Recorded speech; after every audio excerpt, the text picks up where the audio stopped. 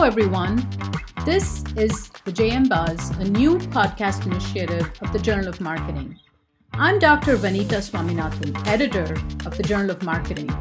In today's segment, we'll provide a summary of a forthcoming Journal of Marketing paper.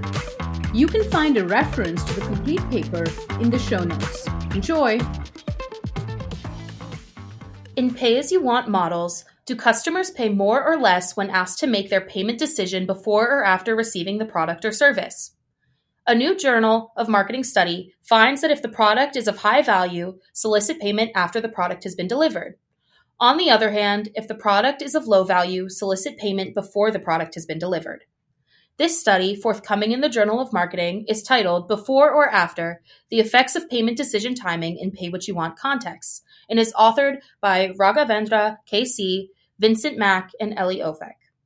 Pay What You Want is a pricing mechanism where consumers decide how much to pay for a product or service. Public museums, such as New York's Metropolitan Museum of Art, have long allowed nominally free entry, but with requests for donations at entry and/or exit. Similarly, the Guardian newspaper website and Wikipedia have long upheld successful Pay What You Want models. However, the success of the pricing mechanism is not guaranteed. For example, Panera Bread's use of Pay What You Want did not attain its desired results and was discontinued.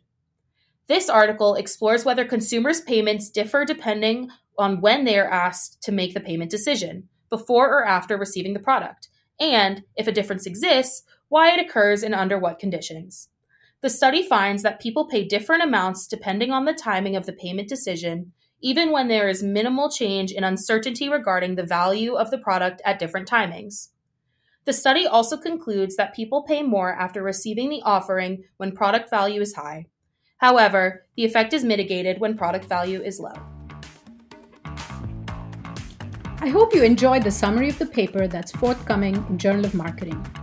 To learn more about new and exciting research published in JM and to listen to more episodes, you can find us at the JM Buzz on Apple Podcasts or Spotify. You'll also find a link to subscribe in the show notes. See you next time.